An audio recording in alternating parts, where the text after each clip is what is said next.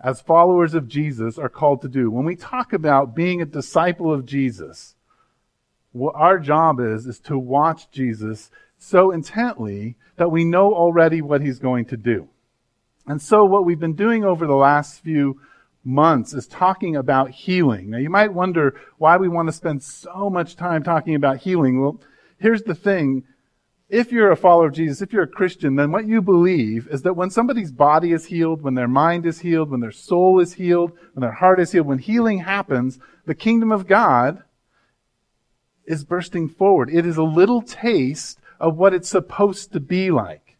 So when somebody's arm that's broken is healed, well, that's the way it's supposed to be. That's when the kingdom of God is bursting forward. Then we're supposed to have a broken arm. When our emotions are healed, well, that's the little taste of the way it's going to be when Jesus comes back. And so this is why we've been talking about healing, because it's really what we do as followers of Jesus, as we are healed and we offer healing of Jesus to one another and to our community. Now, what we've talked about is we've said that basically the way that you and I can offer healing to people and the way that it's predominantly offered by Jesus is through an act of blessing. Right? And when we talk about blessing, when God blesses Abraham or Jesus blesses us, what it is it's a giving up of power. It's a surrendering of something in possession of someone. Okay? And so God surrenders his blessing to Abraham. He gives it to him. And Jesus gives us his blessing in his death and his resurrection. And so what I said, that there's basically three nice little words that we can kind of think about when we think about blessing and how we're to offer it as followers of Jesus and how kind of it's offered in Scripture. Number one is seeing. I gave you three words. It's to see somebody, to really see who they are. To know who they are was number two, and number three was to really name them. Right? So see them, know them, name them. Now I want to expand that just a little bit and to say that blessing someone and offering healing to someone is first seeing them the way God sees them. Second, knowing them the way God knows them. And then in the naming process, it's naming or calling someone out into what God has created them to be. Seeing what God sees in them and then naming it, defining it, calling it what it is. And so that's what we're here to do as a community to one another and to the world around us, is to offer this blessing and hope to see the kingdom burst forward in healing, both physical, emotional, spiritual, all those kinds of areas that make us up as humans. But what I said was that there is an issue, and the issue is that we really have a hard time seeing healing happen in our lives and in the lives of other people, and it comes from actually a really good place. It comes from a desire that God has placed in us from the beginning, and that is for us to be significant or important. We want to know that we're important, and we want to know that we're significant, and to feel loved, right, or secure. Right? These are the two things that kind of make us up as people. We want to know we have impact on the world, and we want to know that we're loved. But the problem is that Jesus tells us in Matthew 7, and I keep telling you this, so you should read Matthew 7 a lot, but it says that the reason that you and I can't offer blessing to one another, take the speck out of somebody's eye, is that we have a big log in our eye.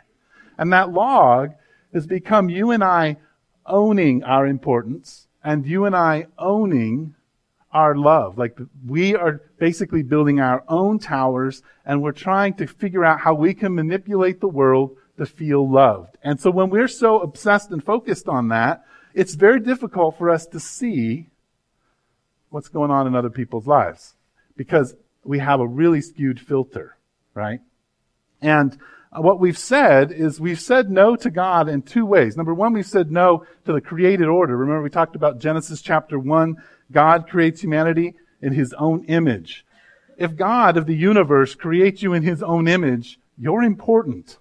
God is telling you you're important if he allows you to bear his image. And then he goes on to give us jobs as humanity, right? To fill the earth and to take care of it. Well, those things you only give jobs to people you love, right? And so in the beginning, God says, I love you and you're important. But we run away from that. And so the second thing that you and I say no to is the cross, right? The God of the universe says, no, wait, guys. Even though you've rejected me, this is about relationship. And so we looked at 1 Peter chapter 2, and in that passage, Peter tells us that Jesus sacrificed his life for us, and that his very wounds are the thing that heal us. And he gives us this ability to choose righteousness over sin. And that he gives a wandering people an overseer and a shepherd. If that isn't love, and if that's not saying you're important, then I don't know what is, right? The God of the universe becoming a man, dying for you, and caring for you, and pouring his life out for you. And yet, me, you, all of us, we say no to these two things, and we take possession of our importance. We say, no, that's not enough, Jesus. That's not enough, God. I need to make my own idols. I need to do things and arrange my life a certain way so that I feel okay, or at least I numb out the feeling that I'm not loved and that I'm not important. And so that's kind of where we sit. And what I asked you was just to think about what are some of the things that get in the way, right? What are some of the things that I kind of developed to create my own significance and my own sense of feeling loved? What are the things that I use to do that so that I'm not really able to bless anyone? I'm not really seeing what's going on in other people's lives. I really don't know who they are because I'm so obsessed with myself. And so we've thought about that because we want to be effective healers. Now, tonight, I want to just say, okay, there's all of this stuff. And we need to process that, but we also need some things that we got to hold on to, some practical ways that you and I can just engage each other as we're working on dealing with the log in our eyes. And I kind of want to connect it to the principle of, okay, if we're disciples and we're working on these processes, our job is to look to Jesus and imitate him. So I want to turn to John 14. Real quick. Actually, not John 14. We're going to John 5. Sorry. Gospel of John, chapter 5. We'll get to John 14 in a minute.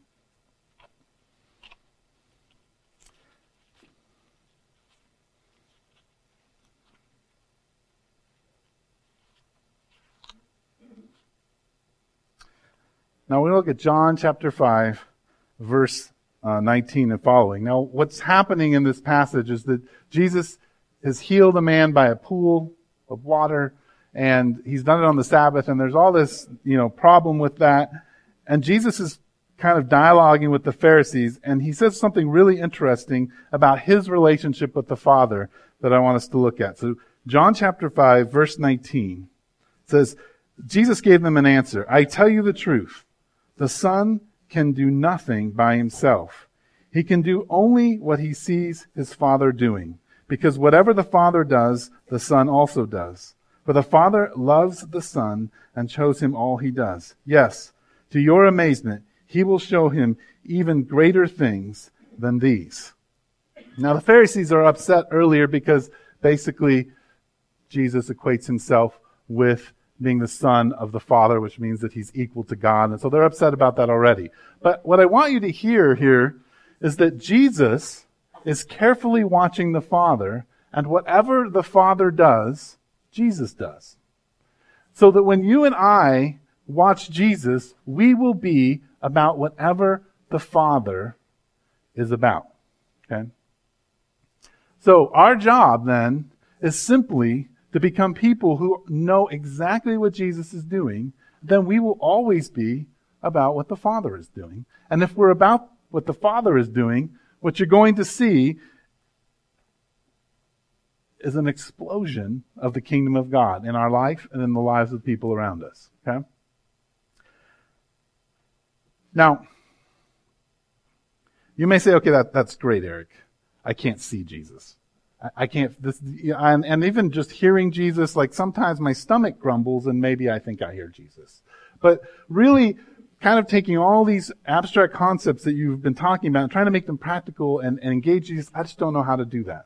So tonight, what I want to do is I'm going to blow your mind with two ideas that are going to help you understand exactly what Jesus is doing. And they're going to be really, really surprising to you. You're going to be totally surprised to what that you actually can hear the voice of God really clearly. And I'm going to explain it to you. So first, I'm going to go to John 14:26. And Jesus is about to, well, a little ways down, he's going to be crucified. And he says this to his disciples, kind of explaining things and telling them how things are going to go. In chapter 14, verse 26, It says, but the Counselor, the Holy Spirit, whom the Father will send in my name, will teach you all things and will remind you of everything I have said to you. Okay. Here's the first mind-blowing concept. You have the Holy Spirit if you're a follower of Jesus. Okay? You should have your mind blown right now. So if you're a follower of Jesus, the Holy Spirit, who is the Spirit of the God of the universe, is in you and on you. In you to work out and transform you, and on you to do good works. Now, what that means is that the Spirit of the God who created the universe is with you all the time. So, when you get up in the morning, if you're anything like me, this is probably what you do. You wake up in the morning and you think, gosh, my arm aches. Oh, the kids are already out of bed. Oh no, I gotta go to school. Right? And what you do is you live in a very fleshly world, right? We all live ruled by our flesh and ruled by the next thing to do. But here's this mind-blowing thing that I want you to think about for a minute. When you wake up in the morning, the Spirit of God is with you. And if you really thought about that, crazy things might just happen because the God of the universe is with you. Like, if we woke up and said, what crazy things is the God of the universe going to do today? I think things would change. Because what we've been run by, and most of the time what we run our life by, is very fleshly.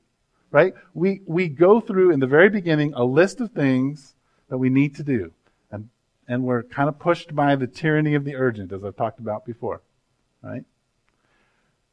So I'm going to ask you, in order for you to begin to watch the hand of your master, I want you to wake up and I want you to say, okay, the Spirit of the living God, the one who spoke me into existence, the one who created the universe, the one who wove everything together, is with me, and He's doing stuff. Right? The Father is doing stuff. And Jesus is doing stuff because Jesus is doing the Father's work. And the Spirit is to remind us and counsel us and move us in the direction. So God is about stuff. God is with you. You could be about God's stuff. So that's the first thing I just want you to hang on to. I want you to wake up in the morning and be really excited. Make a choice. I'm super excited because the Spirit of God is with me. And crazy things are going to happen. Okay? Now, here's the second mind-blowing idea for you to understand how and what Jesus is doing, to be a good servant and step into blessing other people. It's real simple. You probably never heard of it. It's called prayer. Right? I know none of you have ever heard of it, but it is the way that you and I communicate. Now, here's the problem with the word prayer in both a secular culture and a Christian culture. I'll just start with the Christian culture, and that is that if you've grown up in the church or you've been to lots of prayer meetings, or what you think about prayer is talking out loud, right? So if you're an introvert, prayer meetings, asking to have to pray a lot, well, you don't have a lot of words anyway. So prayer seems like kind of a forced thing. And then if you're an extrovert, man, you really like praying a lot. You're like talking to God, and that's awesome, right? But still, prayer, it still seems to me that in our culture, even if we like praying, it's an exchange system. Like, we just kind of blurt out what it is that we want. And this is what the writers of the Septuagint, which is the Greek translation of the Old Testament, try desperately to fix. Because in the Greco-Roman world, the idea of prayer was simply one word, and it meant an exchange. Right?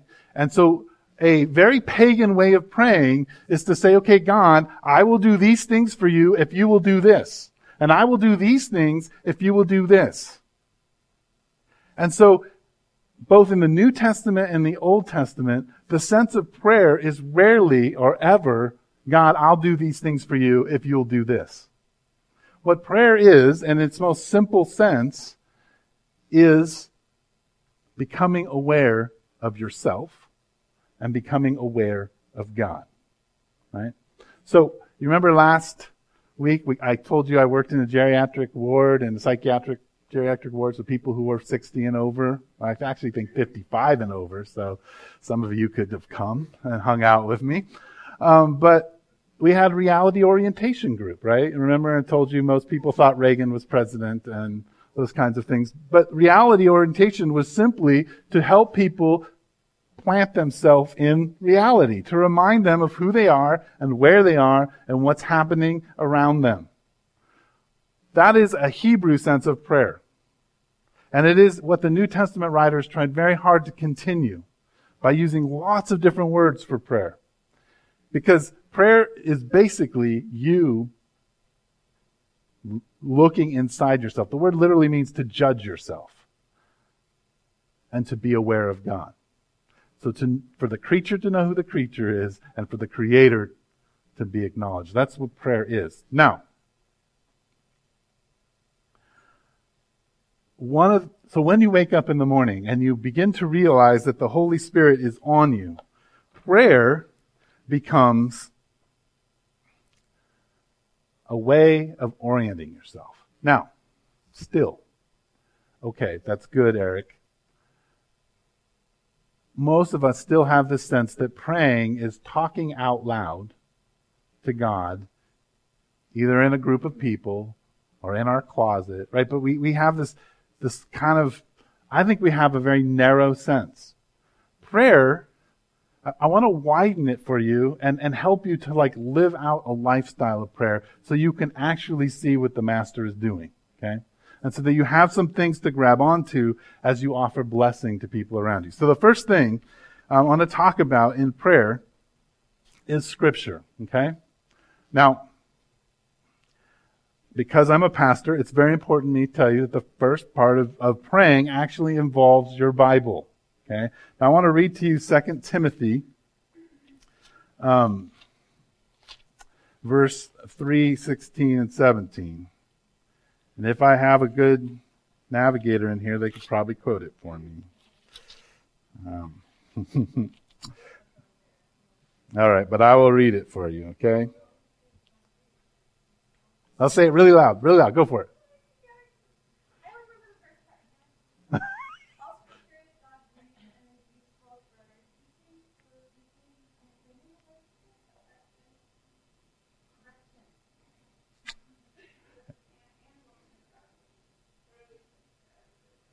Awesome. Good job, guys. I'll read it really loud in case you didn't hear it, but they did. 2 Timothy 3, 16 and 17. All Scripture is God-breathed and useful for teaching, rebuking, correcting, and training in righteousness, so that the man of God or the woman of God may be thoroughly equipped for every good work. The good works that you and I are called to are what we've been talking about. Seeing each other, knowing each other, calling each other out, offering the healing. Okay? Scripture here equips you for it. Now, this is God's heart. It's inspired. It's everything that He has poured out to us. Now, that means that when you have a question, there is very little question in the world that the Bible actually doesn't answer, right? If you are looking for wisdom, just read James or Proverbs. If you are questioning, how to parent your child as a dad, read Paul and he'll tell you, don't rear up and overpower your son and influence him in a way where he's afraid of you all the time, right? Or Proverbs will tell you that you have to, foolishness is pushed away by a rod, right? Stern, consistent discipline moves foolishness out of children's lives. Scripture tells us if you have questions about how you're to love your wife who you're having such a difficulty with, well, Scripture says, lay your life down like Jesus. There's an answer. But you have to have a dialogue. So what you have to do is you have to begin to create an intimacy with God where you're saying, okay, God, I have this question, and now I'm going to start reading and looking for the answer to it. I'm going to want to hear what you have to say. And I guarantee you that if you say, God, I just don't know what to do with my child, or I just don't know what to do with my brother, or I just don't know what to do with my job that's producing all this anxiety, open up Scripture, begin to read, and you will hear. I promise you that you will hear God's heart. He will speak to you, okay? Because it's inspired, and it's profitable for teaching and rebuking. So the next time you go, think, man, I need to ask Eric this question. My question would be to you before you ask me is, do you know what Scripture says about it? Do you understand what Scripture says about the thing that you're struggling with? The argument that you're having, the anxiety that you're wrestling with. What does Scripture say? What does the God of the universe, who is on you and in you, have to say about it? Now then we can talk and wrestle with that. But if you want to know what the Master really thinks about stuff and is about, then you got to read Scripture. You want to know about sexuality? Read Song of Solomon. You want to know about marriage? Read Ephesians. We can go on and on about these things. But here, let me tell you, this is prayer. When you begin to say, okay, God, show me, that's prayer. That's praying. Okay? Now, the second one, I hope irritates a little bit of you. Okay? I hope I can get underneath your skin with this second idea. So, if the first part of praying is really dialoguing with God's heart in Scripture, I would like to read to you Joel chapter 2. Now, Joel is a prophet, and Joel talks about, in part of his prophecy, about the Holy Spirit being poured out and what will happen. And when Jesus ascends into heaven, and the Spirit of God is given to us. And he talks about in chapter 2, verse 28, and he says, "And afterward I will pour out my Spirit on all people. Your sons and your daughters will prophesy. Your old men will dream dreams. Your young men will see visions. Even on my servants, both men and women, I will pour my Spirit out in those days." Peter talks about this later on in Acts. We'll talk about this.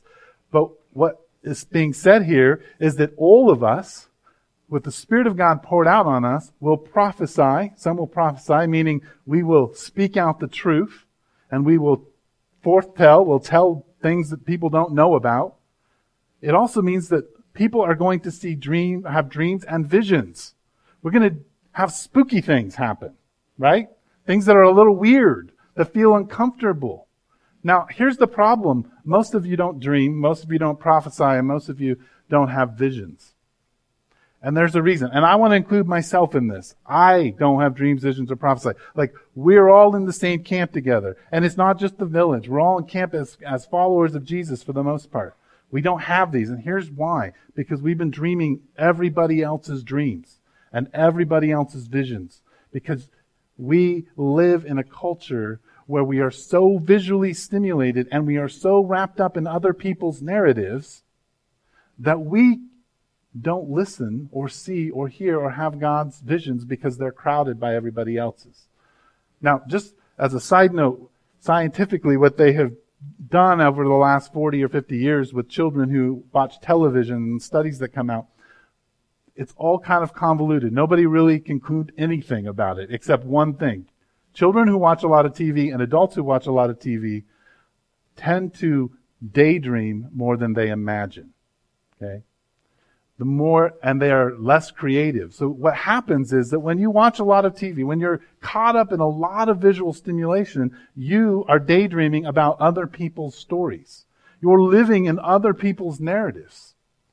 And so we aren't really feeling the full impact of God speaking to us.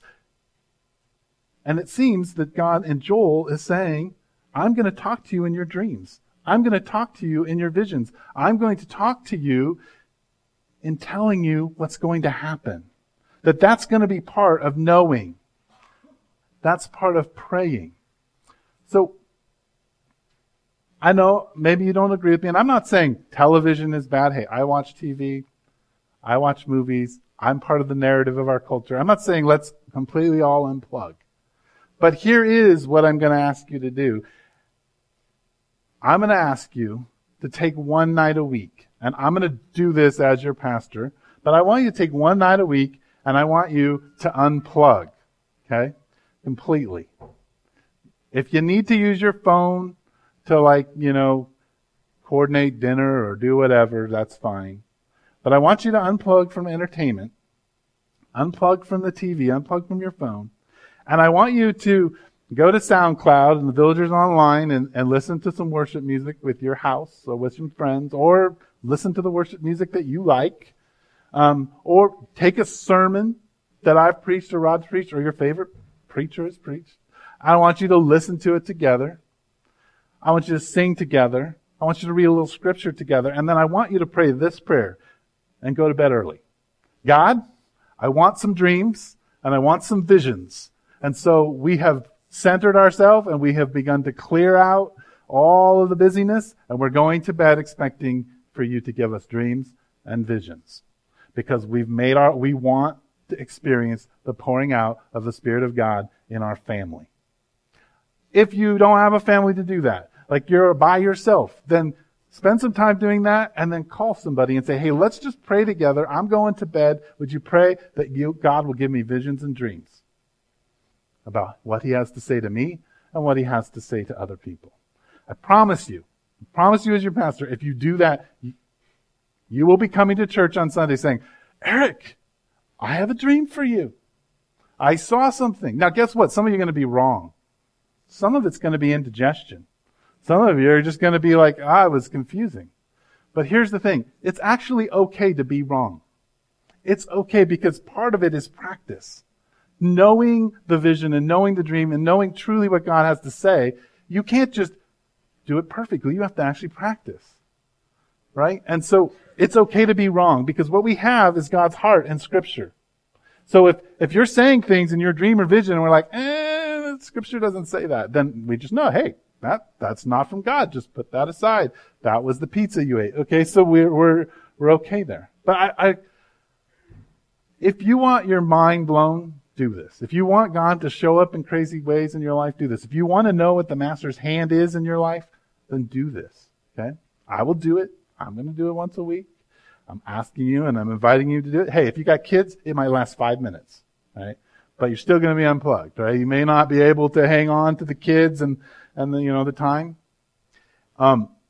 If you're really flexible and you don't have kids and you're single, get a couple people together and do it. Or if you're your pilgrim group or your monastic community, however it is, I would ask you to do it with the specific request that God speak to you in your visions and in your dreams.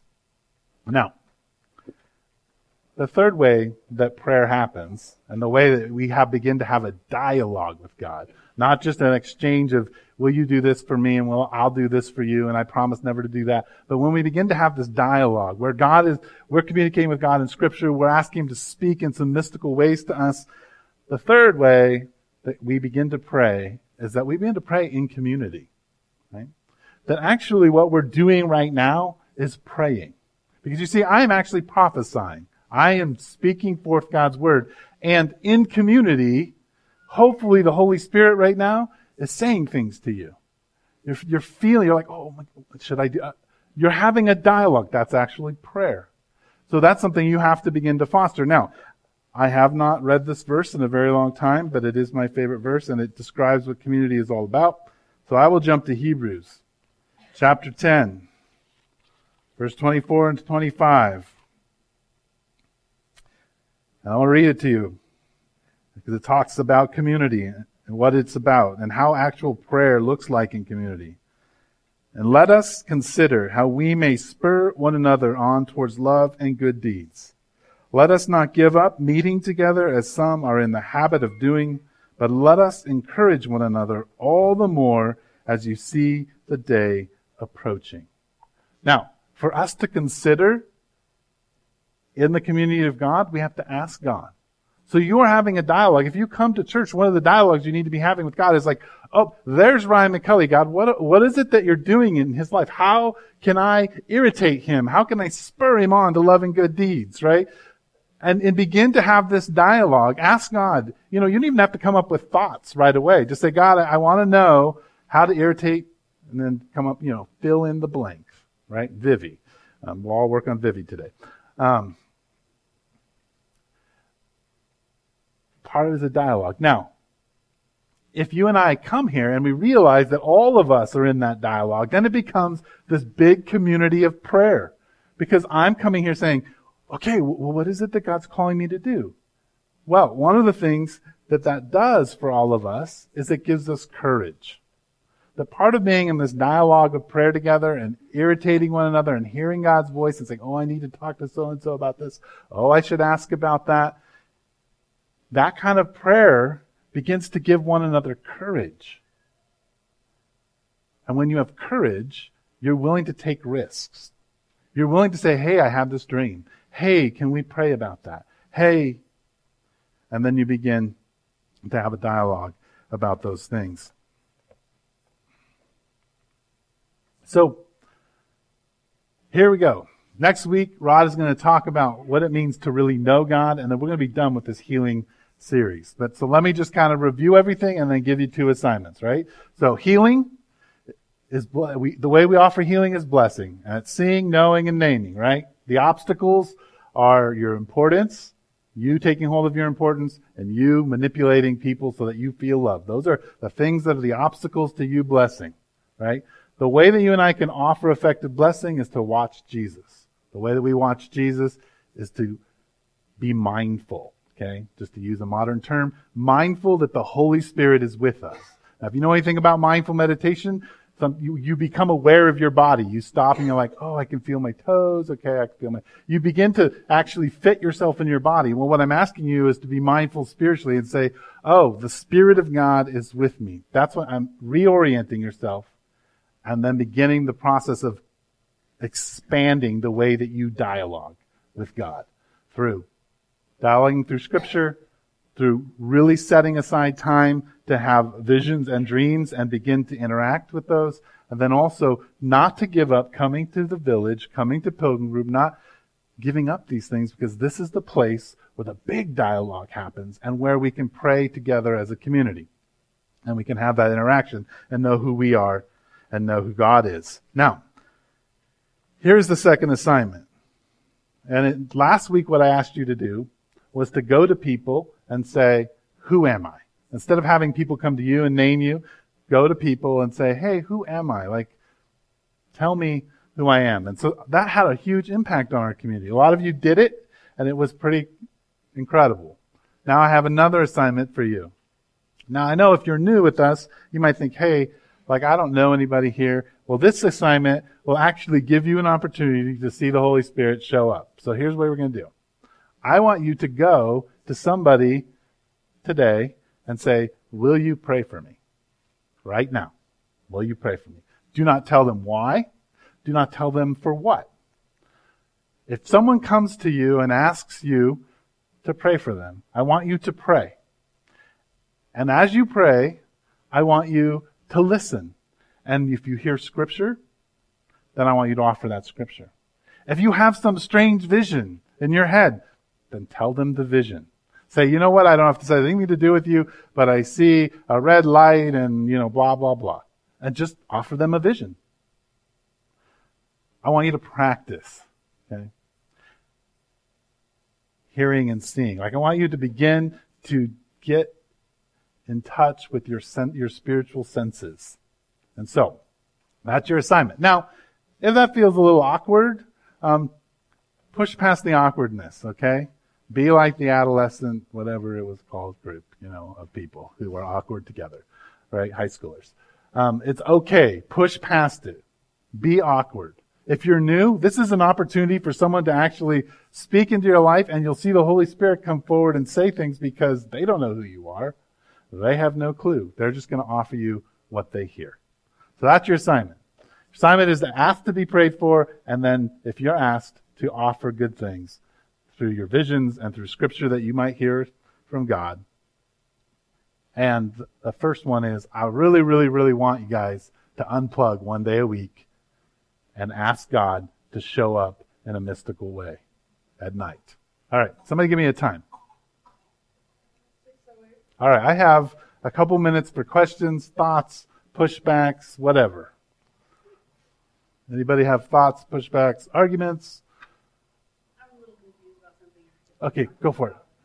Prayer, it sounded like it was all kind of put together. It sounded like you were saying that what they were saying about it being exchanged, that is not the way it's supposed to be? Right, yes. Okay. Yes. And that it's supposed to be this reality, right? Yes, yes. Yes, sir. So Paul says, I'm praying without ceasing.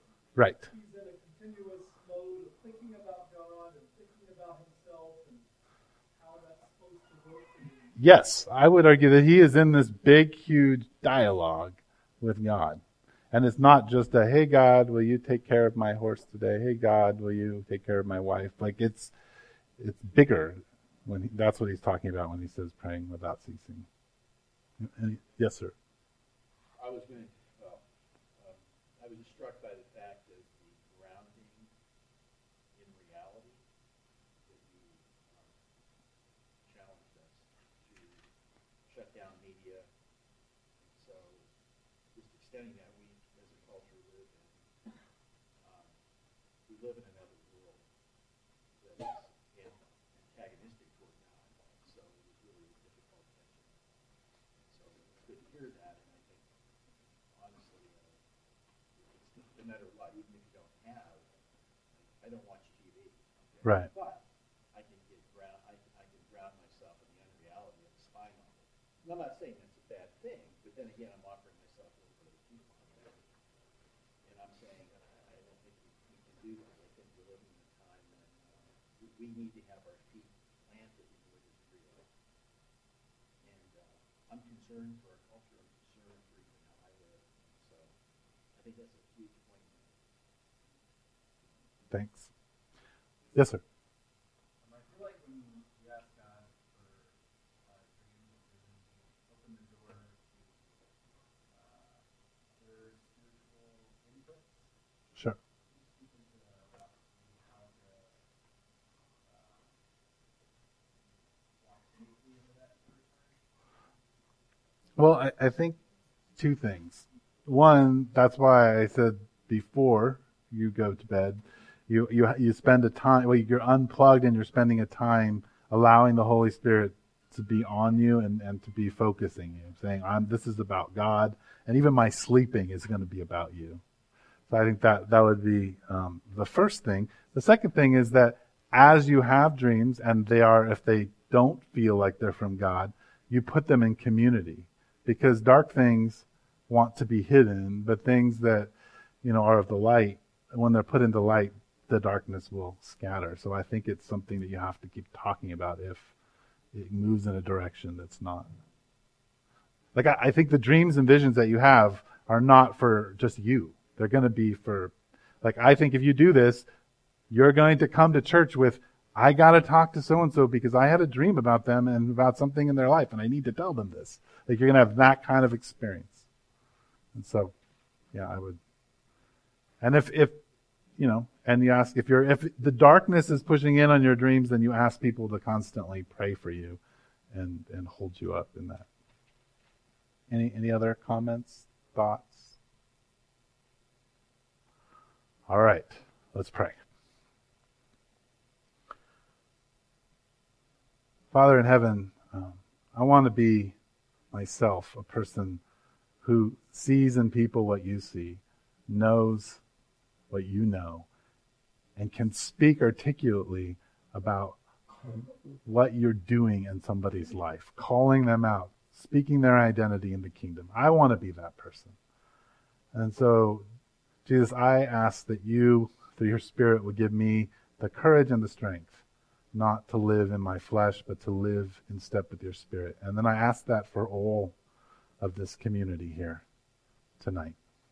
That would be true, and that we would take hold of this, and that we would be willing to awkwardly ask to be prayed for, and that we would be willing to put aside time and ask for you to show up.